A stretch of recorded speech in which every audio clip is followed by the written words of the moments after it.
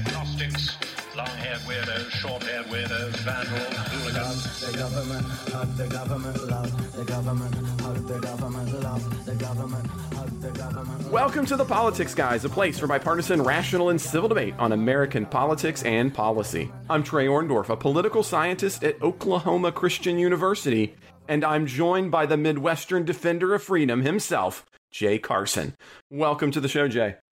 Good morning, Trey. Good to be here. Yeah, I mean, I think today we could really call this show Republican and Rhino, or I don't... Yeah. No, Mike is taking a much well-earned vacation day here. So yeah, while Mike's away, who knows what kind of trouble we can get into? But well, we teased on Slack one of the levels of support for or one of the things for supporters is that we were going to like take inflation seriously and all kind of crazy, all kind of Republican crazy. Yeah. But I think what we might actually start off on the show, we're going to kind of run through what we're going to be hitting up. So we're going to start by talking about the Supreme Court's, sort of ruling on the Texas abortion ban. We're going to talk about Biden's comments on Taiwan, China's response. We're going to talk about Manchin threatening zero spending and being comfortable with that. We're also going to move on and talk about the House voting for criminal contempt charges against Steve Bannon. Then we're going to move to Biden's commission on the Supreme Court and potentially a rough day for those on the left.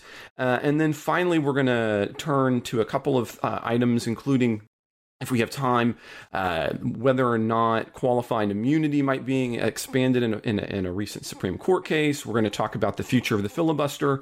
And then we're going to probably later in the bonus show, we're going to take a look and talk about what's the face of the Republican Party in 2022 and 2024. Anything that we don't get here on the main show, of course, we will be getting to in our bonus show, which is just one of the many advantages you have for being a supporter of the show.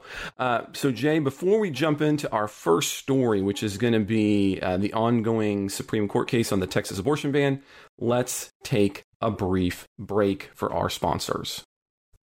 Okay, Jay.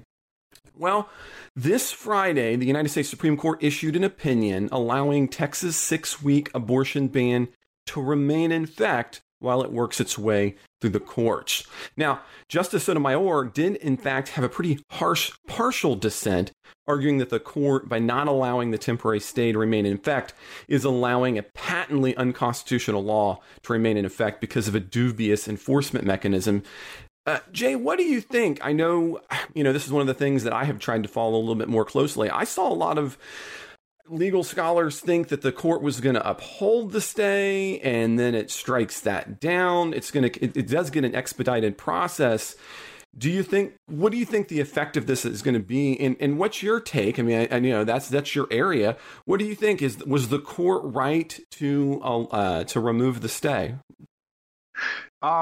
Yes and yes. When Mike and I talked about this a week or so ago, and probably the weeks before that, the big thing that I think people ought to look at is we're talking about a procedural issue here. And the court was pretty specific in the question that it granted this immediate certiorari for, which is again, it's an unusual procedure that it's doing this. It's an expedited, and what it means is that, in other words, you don't have to go through all of the normal processes. They're going to let you. A writ of certiorari is the ability to be heard by the Supreme Court. They're going to accept your petition, your plea.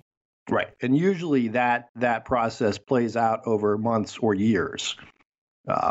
Right. I mean, the way it works is you go and you get a decision from a district court, and then you go to the Court of Appeals, and that process is about a year or so when you're getting a decision on the merits.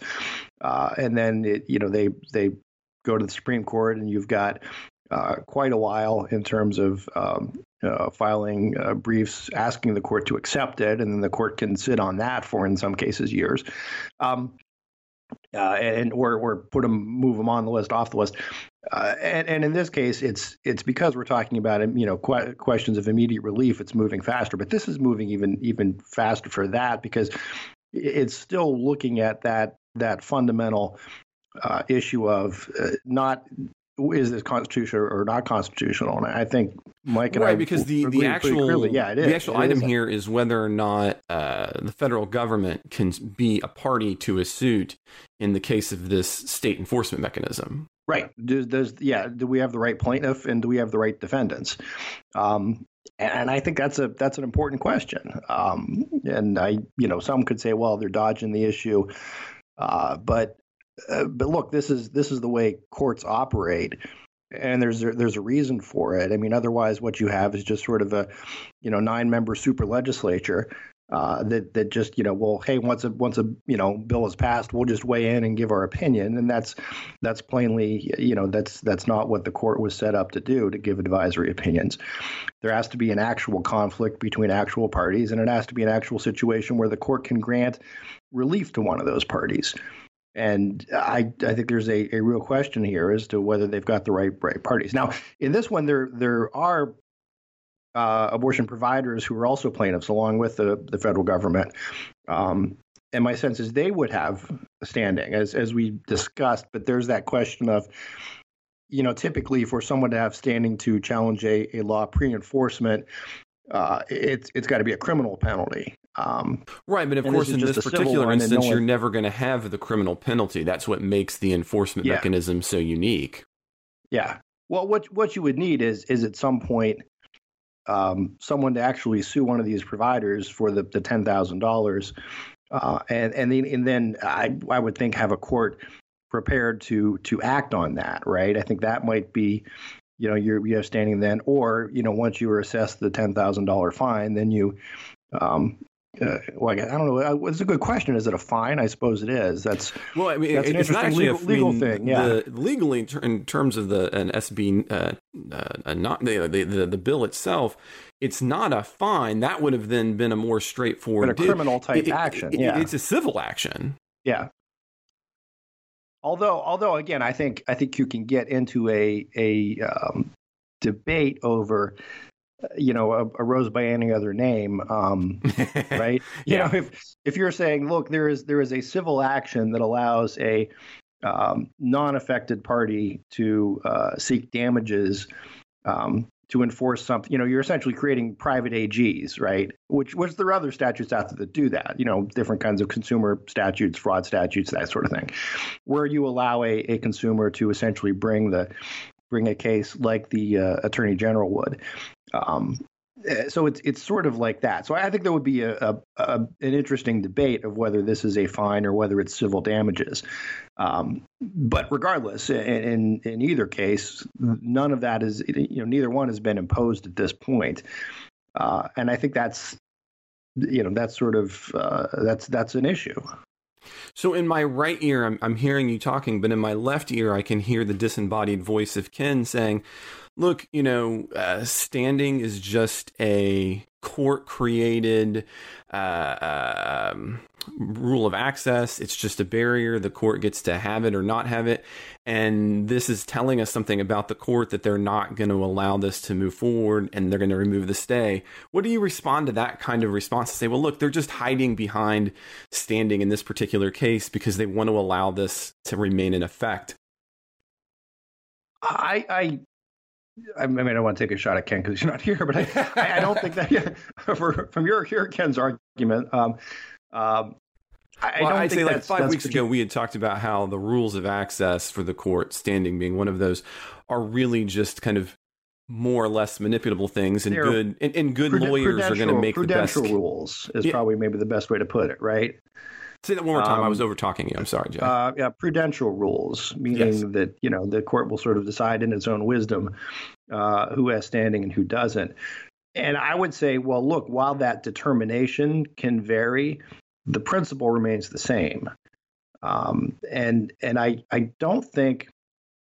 Look, if the idea was that the court was just trying to dodge this and allow an unconstitutional law to stay in effect because they're saying the parties don't have the right standing, then I don't think you would see the court taking on the Mississippi case, right? Which does have it is going to be a decision on the merits on Roe v. Wade or current Casey versus Planned Parenthood, that they're actually going to take that case up.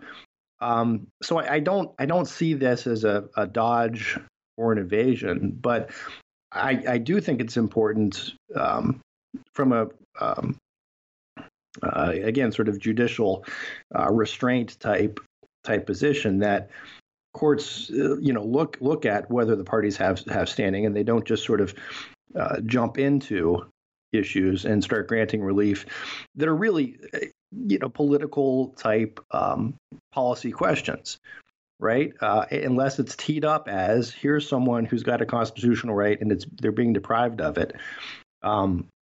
Yeah, I mean that's the problem, right?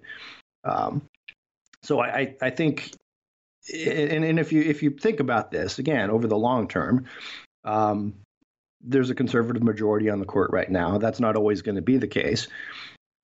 It hasn't always been the case. In fact, usually wasn't the case. So I think we ought to be cautious. Courts ought to be cautious about just wading into issues unless and until they know that they're on all fours there. And for a couple of reasons. One, that does speak to the court's legitimacy. Right now, there are issues where there are people out there who view the court's motives, decisions as all political. Mm-hmm. And to say politics plays no part, or I think political is probably the wrong word. I think it's ideological, maybe that is what people mean. To say that plays no part, I think would be sort of naive. But at the same time, they're not a super legislature. And I think that's, the court needs to, for its own sake, keep those boundaries in place. And the more it shows that, listen, we are not acting as a super legislature, we're acting as a court, as that has traditionally been defined through, common law going back 1,000 years. I think that's to their credit. I've always wondered, we have this term of the court ought not to be, and I like the way you're putting it there, the super legislature. But in the American jurisprudence tradition, which really in many ways begins with Marshall and Marbury, I mean, in many ways, isn't the court set up to effectively be the super legislature on rights as it's come to us through American precedent? Well, yeah, I would say even before that, right? In the, there was a, judicial review was essentially imported to some extent. But not in the version that we have. I mean, like, so in the United Kingdom, for example, because you don't have a written constitution, which is, for listeners, in Marbury versus Madison, Marshall's big argument for why the court has this power that's not outlined in the Constitution, right? So there's nothing in Article 3 in the Constitution that gives the court really any kind of judicial power. And Marshall, he points to the fact that we have something unique from our predecessors, right? That, that earlier precedent you're talking about, Jay. Right. He says, look, we have a written constitution, and because we have a written constitution, therefore the court has this ability to interpret what it means, and that's inherently a judicial power, and that's the taking of that. So I mean, it's true that earlier courts had versions of that, but even today, UK courts can't strike down laws the way that the Supreme Court in the United States can. It's a different. And to say that they have judicial review in the same way that we do would be imprecise. But that principle that Marshall articulates in Marbury v. Madison, that is exclusively the province of the judiciary to say what the law is. Mm-hmm. Was something that had been established. And I would also point out in Federalist 37, I think it's Federalist 37. I will check and make sure I've got my number right. Hamilton makes essentially the argument for judicial review there, saying that, look, if one of these other parties oversteps their bounds, the court can say something. But at the same time, he also says, but don't worry, they're not going to be a super legislature because they're a court and they're necessarily bound by those those rules of engagement, if you will. That we need. It is it. I think in Hamilton's words, it was the court provides judgment, but nothing more, and envisioned it as sort of the weaker of the three branches. Now I'm off track. I'm wandering. Well, we're talking about the court, and we're thinking about it in terms of Texas and taking up the law. And yeah, I think part of what you were getting at there was that the court has to balance its role of having judicial review with its legitimacy, which means that it can't allow itself to get tied up in too overtly of ideological matters. Am I summing that up? It's one of those powers that if you use it too often, that's when legitimacy starts to erode, right? It's sort of like you've only got so many opportunities. And I mean, again, this is kind of weird theoretical, and there's no case I can point to on this. But if people have the sense that, listen, the Supreme Court is there as a backstop and it weighs in on these serious issues when it needs to, when there are specific rights to be determined between parties, and it doesn't just wade in because, hey, there's something Congress did that we don't like. There is that more respect, more legitimacy. However, the more often the court becomes involved, again, there's sort of the more you do, the more you risk that you lose that sense of impartiality, right? Mm-hmm. I mean, I think that makes sense on a common sense kind of level. Well, I think we're kind of getting into this broader question of the court, its legitimacy, what it should do. And if you'd be willing, Jay, what I'd like to do is maybe pause for a sponsor break for just a minute, and then come back, and maybe we should talk about the early draft of the Biden Commission's Supreme Court reforms, because I think we're kind of starting to, wade into those waters, if that's amenable to you. Absolutely. Okay, well, let's pause for a brief break from our sponsors, and then when we come back, Jay and I are going to take up the Biden Commission's draft report. Okay, so Jay, in our last segment, we were focusing on the Supreme Court's decision in terms of Texas and the abortion bill. But, we as we were talking about that, we were getting into thinking about the Supreme Court, its legitimacy. And I think a lot of this is tied up. And this week, we had some of that, as a matter of fact, come to a kind of a head. This past week, Biden's Supreme Court Commission issued some draft findings, and I don't think it lived up to the expectations of many on the left. It had a historical I don't know how much of it but you got a chance to read. It's a really great historical overview. I mean, it kind of oozes academic-iness. Yeah. But what it which is the point. Yes, sort of, exactly. Right? I mean, from the political standpoint, that's the point. Yeah, that was indeed the point. But from the ideological standpoint, where it began to maybe disappoint some was that it did not, in fact, kind of come out in favor of changing the size of the court. So although it sees the size change or these other kinds of changes to the Supreme Court as potentially being legal, of course, they have all kinds of potential secondary negative effects. The draft itself states that the pursuit of court expansion, for example, is nothing more or less than a partisan context. And further, quote, there are other reasons to believe expansion of efforts might have negative effects on the Supreme Court's long-term legitimacy or otherwise undermine its role in our legal system, end quote. Specifically, the Supreme Court could keep growing so that every time each side won and had unified government, it would expand. And the reason I'll get there eventually. Yeah, it would just maybe we'd have 28 people as one of the examples from the sooner or later they got to pick my name. So what I'm wondering is one, I mean, and I think we were getting at this, right? The fact that we're having this kind of conversation, that Biden puts this out, I think in part is because there are many who either see, and I think it's conflicting, and so you can maybe agree or disagree with me on this. I think there's one camp that sees that the court has become too expansive in its power, and I think we were kind of hinting at that and getting into that in the last segment. But then I think there's another group, primarily from the left, who's okay with the expansiveness of the court, but they're not okay with the ideological makeup of the court. So they want the court to be controlled by, a different ideological makeup. Right. They're okay with expansiveness as long as it's their guys running it. Yes, exactly. In that case, let's be as expansive as we can. So you have those kind of two teams in an uneasy alliance. And I don't think for either of them they were expecting, although maybe they should. I think they should have. I don't think they were expecting that they would get such kind of a tame, this tame commission report. As a matter of fact, that stalwart of the left of the nation sees the commission as just a way for Biden to duck changing the court in a meaningful way. So Jay, what do you think about all of this?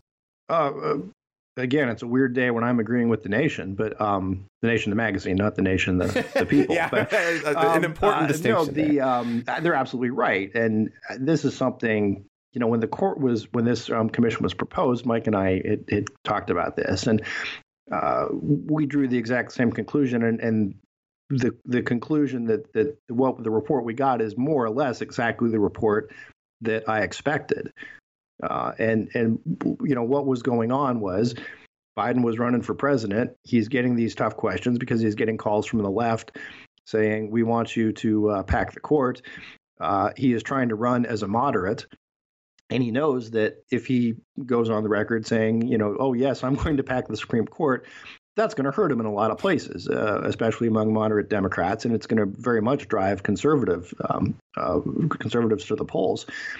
Who would, I think, quite rightfully see it as a power grab. He also, Biden, I think one thing you can say has got that sort of institutional historical knowledge, partially by experience. And look, the biggest shellacking that FDR took was over this precise issue. Now you can say, well, look, that was 70, 80 years ago.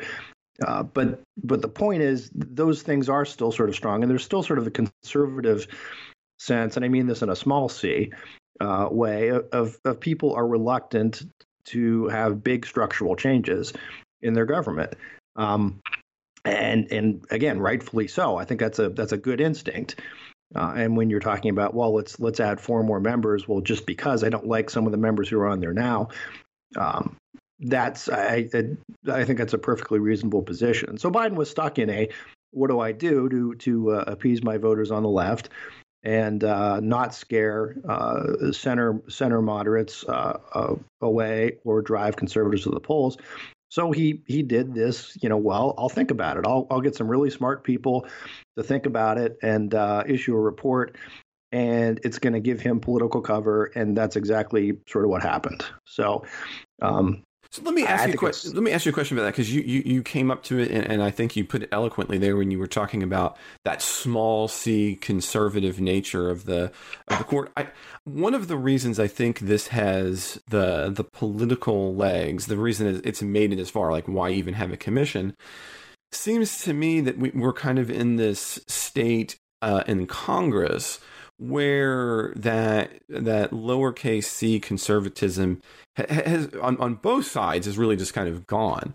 So one of the things in the document itself, it outlines like, well, what's even the reasons for the calls for this? And on this, I deeply agree with the draft finding, which is right. So Republicans, create this rule for we can't put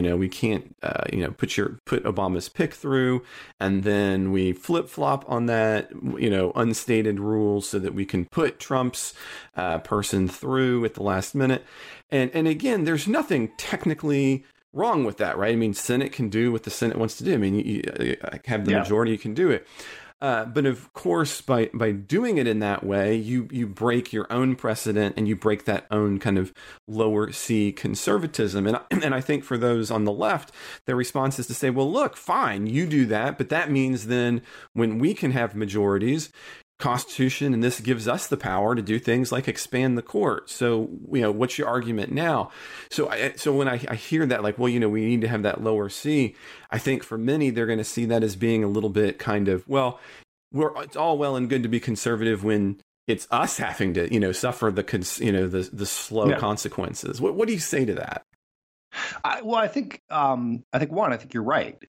I mean, we're sort of in the position we're in a little bit now because, for a couple reasons, and bigger picture is something that comes up on the show a whole lot is just the reluctance of Congress to really legislate that much anymore, right? It's just everything is sort of punted to agencies or made so ambiguous. And it's just the idea of, look, we're going to pass something and we'll let the courts figure it out later, thereby putting the court in that position of super legislature, whether the court asks for it or not. Mm-hmm.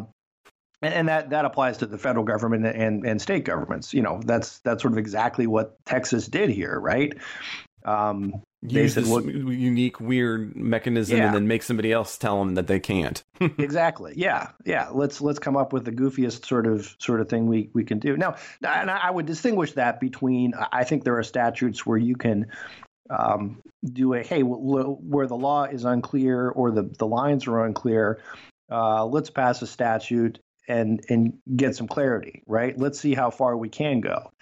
I think that's a little different than what Texas did here. But that's part of it, right? I mean, legislators are sort of punting to the court more often than not. And look, maybe it's not their fault because there's groups out there who are going to bring these suits anyway, or parties who are going to bring these suits anyway. So there's that. The distinction I would make between the small c change to the court composition versus the process is that the process is, I think, easier to fix or could be fixed. And what I'm talking about is... give us an example. Explain that a little bit more. So for example, I mean, I guess, and I'm not pointing fingers here, Harry Reid, but, this goes back to sort of the so-called nuclear option of as court appointments became sort of more high stakes because more decisions were being made, more law was being made in the courts. You had this tendency of, we got to make sure we have the right people there. Harry Reid brought in the so-called nuclear option, and it got rid of the filibuster for nominations that weren't the Supreme Court, and that sort of left it. That took out the old way of saying, look, we need to have pretty strong bipartisan buy-in on any nominee. But of course, it's Senate Republicans in 2017 who remove it for the Supreme Court, right? Harry Reid removes it for other appointments that were being consistently blocked and not allowed to move forward. Yeah. And that's exactly right. I mean, so this is all playing out in the legislative process. But I think there's a difference there between,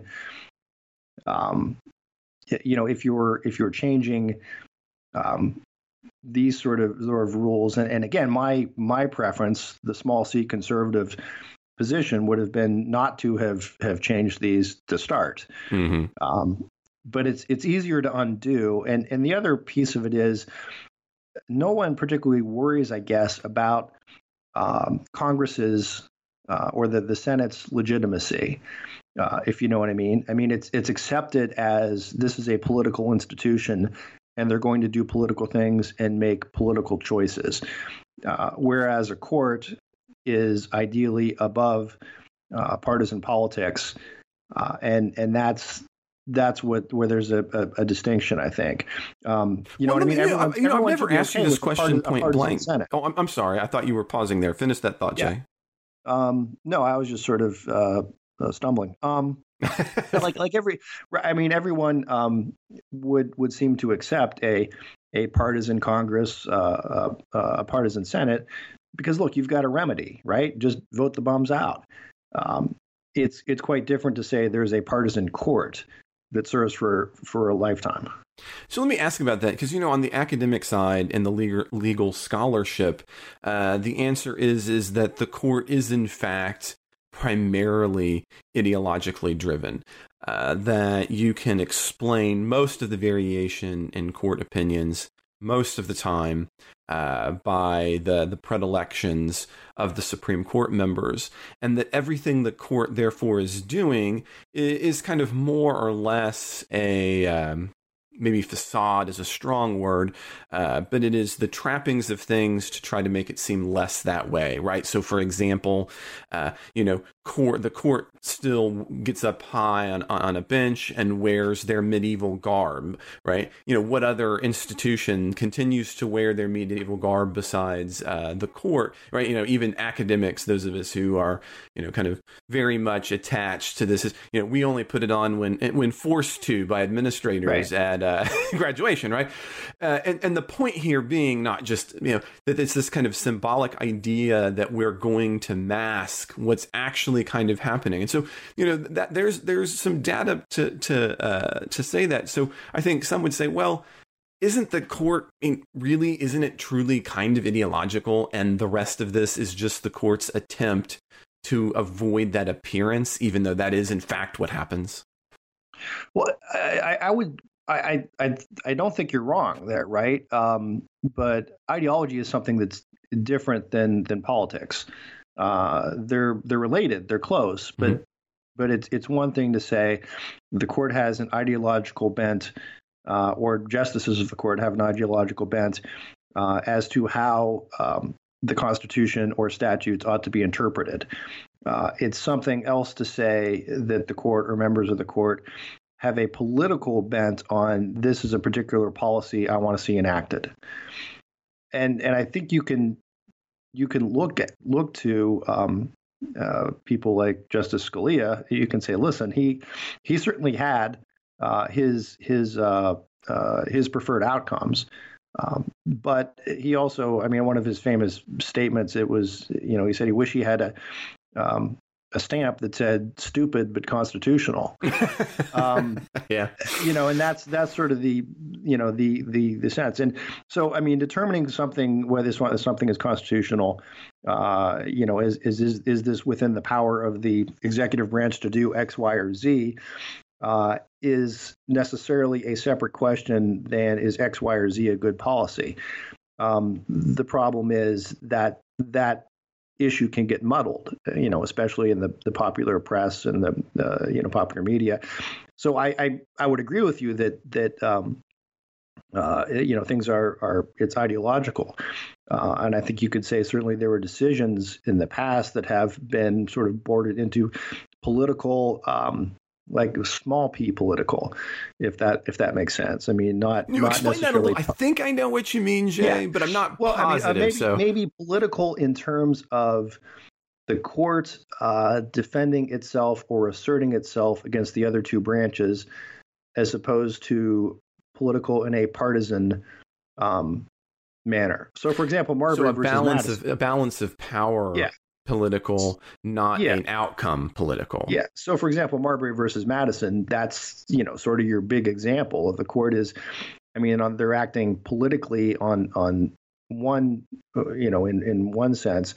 And look, there was a political undertone underneath that, right, between the Federalists and the Democratic Republicans on who gets how this is going to turn out. And matter of fact, if you think about it, I hadn't thought about this particular, but in part that is an era where the court is not the same, in this case, political outcome as the rest of government, right? So you have Democratic Republicans, i.e. the Jeffersonians, take control of office. And so the only place that Federalists are left, of course, is in the courts, because that's who Adams and his Senate was able to appoint, even in Marbury, right? So Marshall is writing the opinion, but of course, he's the principal reason why there's a case in the first place, right? He's ruling on his own issue. It's one of those things that's impossible to say, let's assume that this doesn't occur in a political backdrop. Let's forget that. Marshall probably does not want to see Marbury get appointed, but he's also conscious of the bigger picture of one.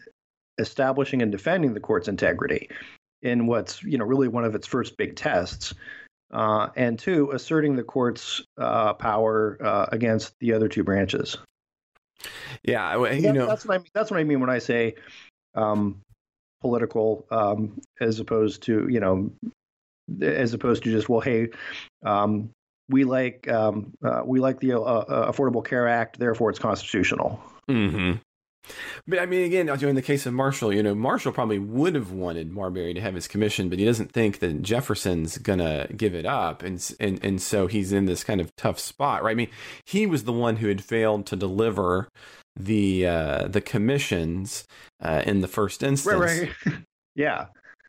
So like I said, he's trying to navigate, how do I maintain the integrity of the court in this situation, and he comes up with these sort of, Marbury should probably get his commission, but I can't give it to him. Nothing I can do about it. Yeah. By the way, we're striking down this part of the law. I got this part. Yeah. And in that sense, it's one of the most unusual court cases where you get all of this legal reasoning for why he should get the commission, but then you don't get the commission because I have this power. Well, yeah. I think what we should probably do for a minute, Jay, then is I think maybe we should pause there, take a break from our sponsors, and then when we come back, take a look a little bit, get away from the courts for a minute, and talk a little bit about foreign policy, which is not something we've gotten to talk about a lot, specifically taking a look at Biden's recent comments at the town hall regarding China and Taiwan, and then China's response this week. So we'll take a brief break, and we'll be right back.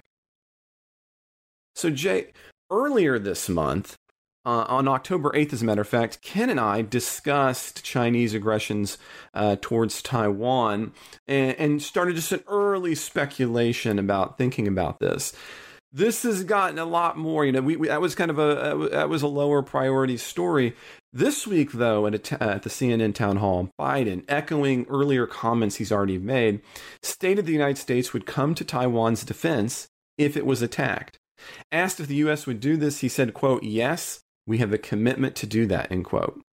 On Friday, in an apparent response to President Biden, the Chinese government issued a statement arguing that there was, quote, "no room," end quote, for compromise over Taiwan. Foreign Ministry spokesperson Wang Werbin said, quote, "When it comes to issues related to China's sovereignty and territorial integrity and other core interests, there is no room for China to compromise or make concessions, and no one should underestimate the strong determination, firm will, and strong ability of the Chinese people to defend national sovereignty and territorial integrity," end quote.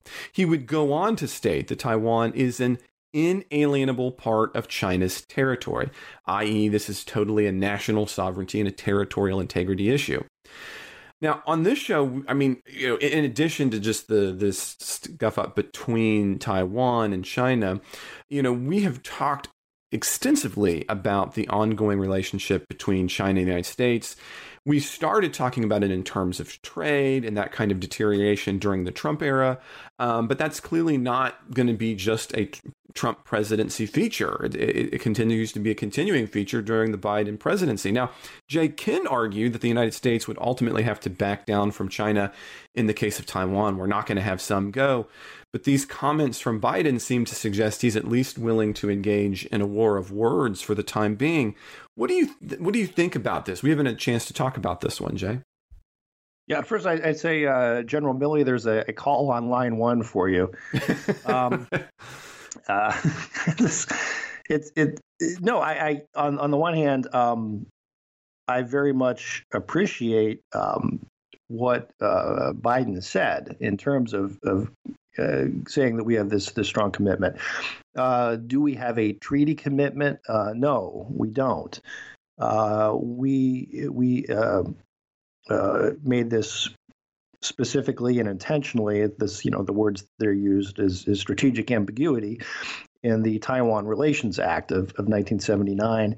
And in that act, it essentially said, listen, we'll provide defense and help and assistance to the people of Taiwan. It did not, but it's not a NATO type treaty commitment of attack on Taiwan as an attack on the United States. And I think there's a couple things that are going on. One is is Biden just talking off script? I think that's a big concern when he's just out there doing this stuff, because it seems most of his administration walked this back pretty quickly the following day. And although that's why then, he this would be the second time he's done it, which makes you wonder if there's not a bit of a tension between what his position may be and what his advisors might like it to be. What his administration's position is? Well, yeah, that's which is a little troubling. Which is why I made the joke about the phone call to General Milley. So look, I think that's what our policy ought to be. Yeah, is it what our policy is right now? Not really. And there are a couple of reasons for that. On the one hand, I think you can say in 1979 and throughout this time, strategic ambiguity made sense because the conflict seemed sort of remote. Right? Is it possible that the Chinese are going to invade Taiwan? Sure, it's possible. Is it likely? They make noises about it and would do some saber rattling. But they weren't flying planes into their airspace. Exactly. Yeah. Did we believe that they really had the capability to pull it off? Probably not. Did we have the other forces there to stop them if they did? Probably yes. And I think that calculation is different now. So if I would be extremely concerned if I were in Taiwan. So maybe it is time to change that policy and make it more strategic and less ambiguous. Right, less that ambiguity invite more Chinese military action. So we'll see. I mean, the danger, the flip side of this is if Biden says things like, yes, we'll come to Taiwan's aid, you get that line in the sand problem of, well, okay, what if someone calls his bluff? And that's a bigger concern. So, yeah, I'm all for a robust defense of Taiwan, and I think we should make it clear that is our policy. That said, I mean, I think Biden misspoke, saying, well, this is, we have an obligation or that sort of thing. So that's kind of my two cents on it. Well, to add a little bit there, I would say that I think, and this is more in my wheelhouse, so, I will try not to get too focused, but in presidencies, in the modern presidency, in the post-Brownlow era. So for listeners, the Brownlow report is what comes during FDR's era, and FDR makes this plea to say that the president doesn't have enough help to get done all the things that Congress has delegated to the executive branch to do, and as a result, that there needs to be an expansion in the institutional presidency. And so many scholars will see there being this pre and post Brownlow era presidency. In the post Brownlow era, where you have this large administrative staff, a new president coming in is kind of like you're on the head of a steamliner, right? And it's been going in one direction, and maybe you think it should go in a different direction, but you're on a boat, so you can't instantaneously push all of it on a dime the way you might have wanted to. And maybe that's, as a matter of fact, potentially a flaw in the contemporary presidency, because the idea of the presidency was to have energy, according to the framers. But be that as it may, you have this kind of push. So I don't think it's necessarily unusual where you have a president who's trying to kind of push the institutional presidency in particular ways, especially when you're talking about military matters. So I think you're right. I agree with you, Jen, on that front, that I think there could be some tensions there, but I don't think that's necessarily uncommon. I think that's part of being a president, and, still, it's hard to think about, but it's still the first year of the Biden presidency. But do you get the sense, though, that this was, and maybe you're giving Joe Biden more credit than I am, this was an intentional presidential statement to change policy or push policy in a certain way, or was he just saying whatever came to him on, off the top of his head? Maybe I'm giving him too much because credit. it looks. When you look at the video, right? When you look at a lot of his, it seems like the latter. If it would have only been one, you get the walk back the next day, saying, "Well, that wasn't really what he meant."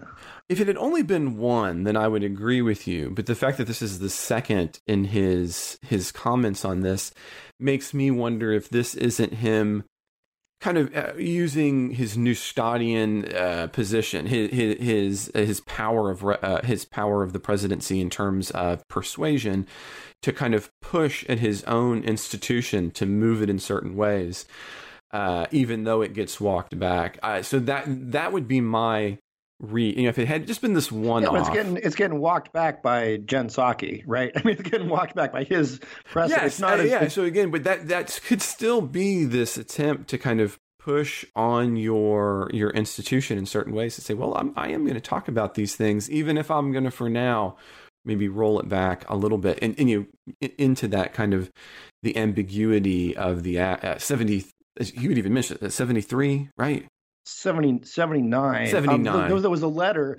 I think there was the initial letter back in 73 where we were ambiguous, saying, is there a one China policy? And we sort of said, well, sure, but we're not saying which China it is. Right. And, back from Kissinger when the initial trips were made. But this was in 79, which was an actual act of Congress having to do with, what do we do with Taiwan? Are we, because we don't officially recognize them as their own state still because of that 1973 letter. Right. And if you remember, Donald Trump took criticism because he accepted a call from the Chinese, or the Chinese. The Taiwanese. Yeah, I said it, Chinese. Well, yeah, that's the crazy thing. Right? Who is the Chinese? Who? Right? Yeah. Yeah. And John Cena. I might say the rightful president of China. And everyone was aghast that, oh my God, you can't do this. You can't take a phone call from this guy. So I think there's that. I'm skeptical of that Biden's playing three-dimensional chess here, and this wasn't just something that he just kind of said, because Biden says a lot of stuff. He said he'd been to the border a lot too, but not really.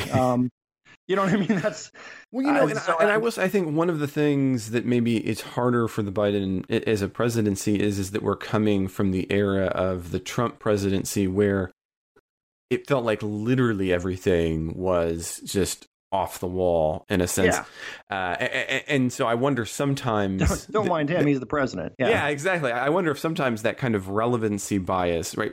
We oftentimes want to make predictions based on our most recent experiences, and so it could be easy to be using that kind of Trump model. Now, but before we get too far on that, the other thing I kind of wanted to ask you here, and then before we do a last story, was to say, what do you think about the fact that, as a Republican, one of the items, and I'm a libertarian who has worked along with Republicans, the idea that it is trade that allows for peace, it is trade that allows for these kinds of measures to go forward. So even as we were talking about this during the Trump presidency, I'd floated many times, as we continue to have trade battles with China, the likelihood that we're going to have other kinds of confrontations with China will go up. And I know that was not universally always what Ken and others agreed with. So I'm curious about you. Do you see this as being the natural extension of the fact that we've now had 4 years of ongoing kind of trade disputes with China, and as we continue to make those breakdowns, that we're going to continue to have these kinds of other means of conflict? Or do you, like others, think that I'm crazy on that front? I think you're crazy. I guess this is a conflict that's been going on since 1950, and mainland China, the Chinese Communist Party, has always claimed that Taiwan is a renegade province, and that it's going to get it back one day. So I think it's more. It has less to do with trade. Well, let me back up. The Chinese, I think, now believe they're in a stronger position than where they've ever been. and therefore can flex their muscles when it comes to this. Part of this might be the sense that they care less about the U.S. in terms of trade than they might have 4 years ago, 5 years ago, 20 years ago. And now they say, look, this may be our time. We're essentially establishing hegemony in over the East, and there's nothing you can do to stop us about it. And look, this has been the long-term plan from the beginning.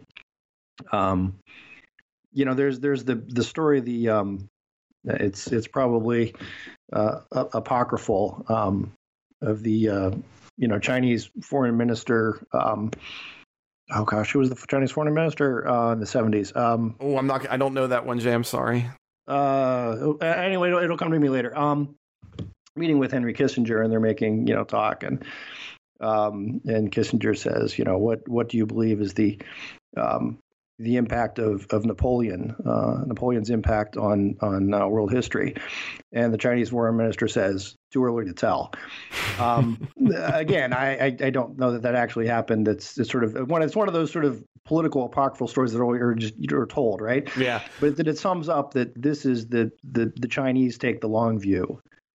And I think this is more that type of situation. It's not a reaction to, we've got some trade dust-ups with the U.S., so now we're going to flex our muscles on Taiwan. I think that also, that sort of assumes sort of a U.S.-centric sort of view that Trump would probably go with, right? That, look, it's all about us, and whatever other countries do, well, it must be because they're reacting or responding to something that the United States has done. But no, this is a Chinese thing and has been for since, like I said, since 1950, really since 1937, the Chinese Civil War. But maybe before that. We do these shows in the morning, and we always go directions that I don't think we're going to go. Yeah. Listen, I'd like to throw you for a loop, Jay. Right? This is this is a little different, but I appreciate you pushing back. I still think that kind of that realpolitik idea. Can I jump in real quick? Say what? Zhou Enlai. Yeah, there you go. Chinese foreign minister. Sorry about that. Again, it's early still, and yeah. Listen, no, it's amazing. We do you do all this prep for the show. You have to kind of get ready for things, but you can't get ready for every single. It's like a pop quiz. It's like Jeopardy. Yeah. Who is the former? Yeah. But I kind of get back. I do think that this realpolitik view is a negative one, and one of the things I didn't like about Trump, and where he aligned, I think, with many on the left, especially like Sanders, is in this idea of the zero-sum game of trade, and kind of ignoring some of the evidence that exists when it comes to what makes for more stable and less stable long-term relationships. I don't see that being as an American-centric view, but rather just a data and a social scientific-centric view. But I'm not the one who gets to call those shots. So, man, we've been going long, Jay. So why don't we? I do want to at least get to this one last story, and then we'll just boot everything else into the bonus show. So we're gonna have this awesome bonus show. So for listeners, as soon as this one's done, you're gonna want to get into that. But why don't we turn to Manchin threatening zero spending here as we come back from a break? Well, Jay, this week there's been a lot of news coming out of the Build Back Better bill. There's a phrase for you. Also known as the $3.5 trillion inflation increase. Wait, did I say that? Was that biased? I don't know. Anyway, there is a lot to unpack here, but Biden has signaled a willingness this week that he could go much lower to get the bill passed. Even some specifics like not having the child credit, go beyond a year, pulling back on free community college tuition. There's a number of different items this week that he's signaled on that front. As a matter of fact, even as late as late Friday and early this morning on Saturday, that continues to come out. But I think the day that encapsulates a lot of what's happening in the Democratic side of things was Wednesday, Jay, when we had a showdown between Manchin and Sanders, in which, according to other senators present, so this is pretty reliable, Manchin told Sanders he is comfortable with nothing, zero, as a matter of fact, forming that with his fingers. He argues that this will contribute to inflation. In other words, we need to take a pause, kind of see what's going to happen. We've already passed some large spending bills, and that's something we've already talked about on the show. The other bit of news that came out about the same time this week was that Manchin was considering leaving the Democratic Party, or at least had a plan in place in case he needed to leave the Democratic Party. And according to sources, floated that idea among his fellow Democrats, potentially as a levering chip over the upcoming spending bill.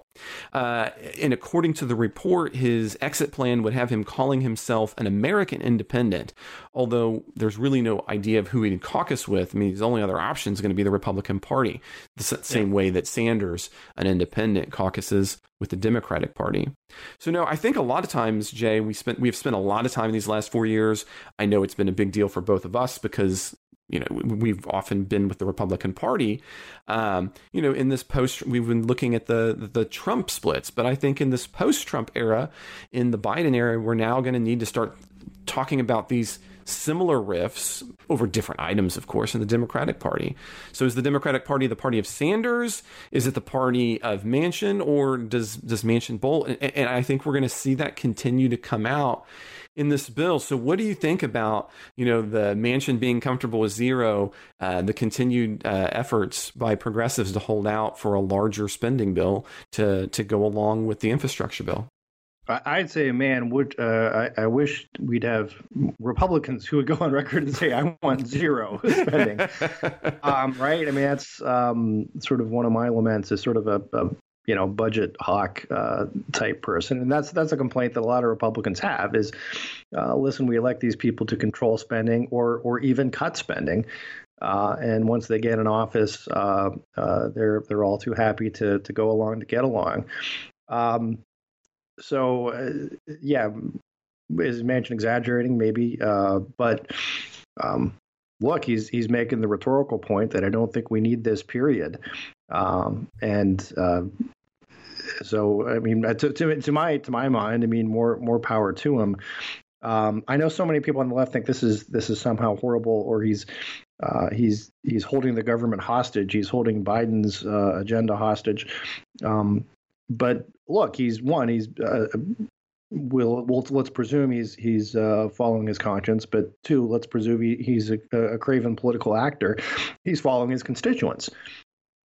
His constituents in West Virginia do not want this massive spending bill, and I think it's pretty reasonable for him to say so. So yeah, whether he switches parties, I mean that doesn't happen often. No. I mean, when did the last time be Jim Jeffords? Jim Jeffords, yeah. And again, that's one of those that I don't know. There's also sort of this is one of those just sayings in politics, is that sooner or later you join the team you're on. Yeah. And so I don't know. I mean, maybe he does, but or maybe he gets the boot. I mean, he might realize that while he could, taking this position, he could cruise to whatever position he wants in West Virginia, whether it's another term of senator or governor or something else. But he might have trouble in a Democratic primary. Right. So those are things I think that he probably is thinking about. But that said, look, I think it's I'm not sure what else to say to Joe Manchin other than congratulations. And although again, I sort of picked on him last week for shouting how he's going to raise taxes on the rich from the deck of his yacht, but I guess Democrats are going to have to negotiate with him. Those are the numbers. Well, here's my worry, and I'm curious to get your take on this. Is you were talking about, and this is something I've known about you, Jay. You're a deficit hawk, and you said that again just a moment ago. So one of the problems that I see with our spending patterns in the United States is that when Republicans are in office, what they will end up focusing on is tax cuts, which is fine in and of itself. Is good. But it never comes along with any kind of corresponding cuts in spending, which leads to inflationary problem. It leads to increased debt. And what I'm worried that I see happening here is that what we're going to end up with is what Democrats end up doing, which is oftentimes kind of the reverse of that, which is to say, well, we're going to pay for this through tax increases. But it looks increasingly likely that like one of the big elements of this bill that's going to have to get pared back, so much so that Biden's being asked, well, how are you going to pay for it? You know, given that your centrist senators don't seem to be uniformly on board with raising taxes, is, well, we'll have to figure it out somehow. Well, I think generally figuring it out somehow means that once again, we increase, in this case, spending, but we keep revenue neutral, which is the other side of the deficit. Which means we borrow more. Exactly. Yeah. And so no matter which party is in power, we get, either increases in spending or decreases in taxes, but we don't ever get anything that resembles fiscal responsibility because both sides then end up kicking it down the inflationary road. Yeah, no, here. I mean, I can't agree with you more. I look back to, and you're younger than I am, but to me that in '96, when Republicans pushed for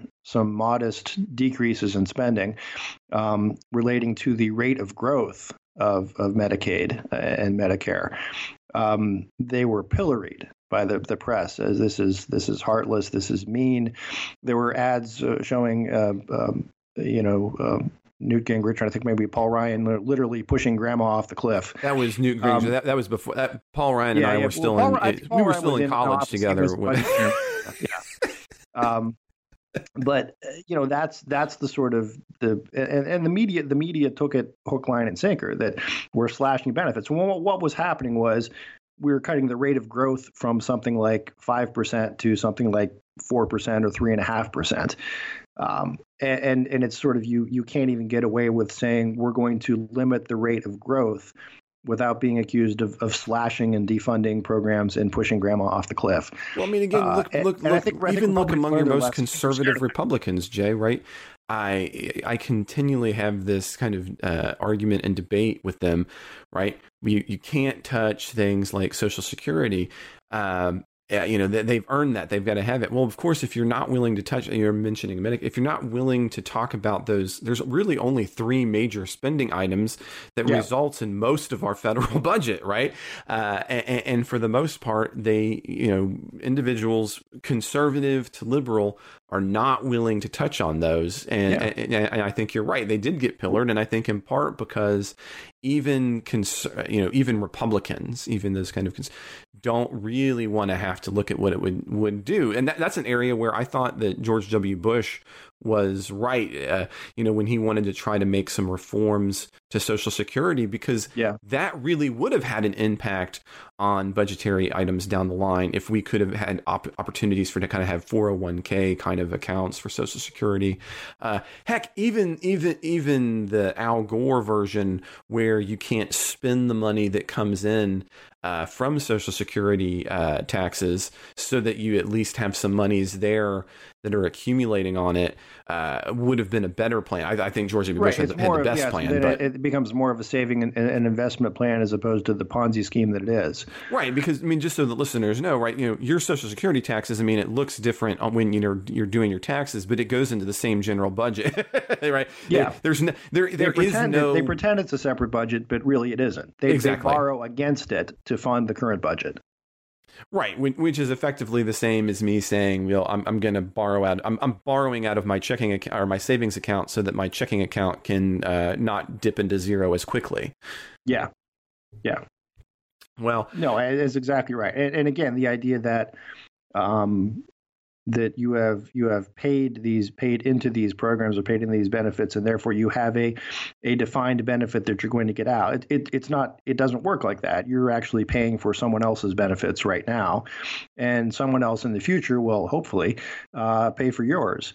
And I think that's again, it's just a fundamental distinction, and Republicans haven't been great at making that case. And to some extent, it's the press that you got to get through. That no one wants to hear that. But yeah, one of my big arguments, and this is back from when I was in college, was concern about entitlements, that they're going to keep growing, and eat up more and more of our spending, our economy. And then you add in the interest that you're paying on those programs as the deficit grows, that sooner or later you're left with nothing else. And I mean, the joke before that our government is essentially it's an insurance company with nuclear weapons. If you look at what where we spend our money, that's huge, and there's not going to be any meaningful reform. And the other thing that Mike and I often get into is when I talk about let's cut this and this out of discretionary spending, and so often Republicans aren't willing to even go that far, and the argument is, well, what does it matter if we cut a little bit from, say, the IRS budget or from some other department, foreign aid, whatever, because that's not the real problem. It's the entitlements, and all that's true. But if you don't have the discipline to even make those small cuts, how are you ever going to make the big choices? And so, but I'm sort of preaching to the choir on this. Well, and I think one of the at least Joe Manchin's listening. Yeah, right? But I think on the Manchin front and other right. I think we forget that in our system, individual members of Congress have an immense amount of power in the Senate in ordinary times. And this isn't an ordinary time because you have a very, very divided Senate. And this is what you would expect. Yeah, I think sometimes individuals kind of want to expect what you have in more of a parliamentary system. And we have the exact opposite of that. We don't have a parliamentary system, and therefore parties don't have the kind of sway that you might assume that they do, just in that kind of popular conception. But Jay, we have gone long. It's been a lot of fun doing this. We're gonna have a bunch of things for the bonus show. So for listeners, I want to thank you for listening to the Politics Guys. I know that for Jay and myself, we love doing this, but we don't always get it all in. So we're going to be talking about a number of things, including kind of responding to a big listener question about kind of the evolution of the Republican Party. So I want to thank you guys again for listening to the show. And if you can, go ahead and subscribe or rate us on the podcast app of your choice. Of course, you can always share those episodes as well. But one of the big ways is that we actually need your financial support. And that means that you're going to get other kinds of cool content and access. And that includes things like the show that's going to be coming to you immediately after the end of this show, which is the bonus show. We have a full-length supporters-only show. We also have a Discord channel where we get on and talk. I know that Mike and I enjoy doing that. Supporters can gain access to Discord, but there's all other kinds of levels of support and things that you can have. So if you want to become a supporter or check out more of the benefits of supporting the Politics Guys, you can check out our Patreon page at patreon.com/politicsguys, or you can just go to politicsguys.com/support. So you can join myself and Jay again by heading to patreon.com/politicsguys. I know right now we're also taking a look at a supporters level for transcripts of the show. So again, head to patreon.com/politicsguys if you're interested in making transcripts of the Politics Guys a reality. If you've got a question, comment, or correction, or just some random thought you'd like to share with us, you can reach us at mail@politicsguys.com. We're also on Twitter at Politics Guys. The executive producers of the Politics Guys are Bruce Johnson, Wilma Marino, Andra Masker, Daniel Toe, Chris Wilkerson, and Ryan Beasley. Today's show was produced by myself, Trey Orndorff. I hope you'll join us next time.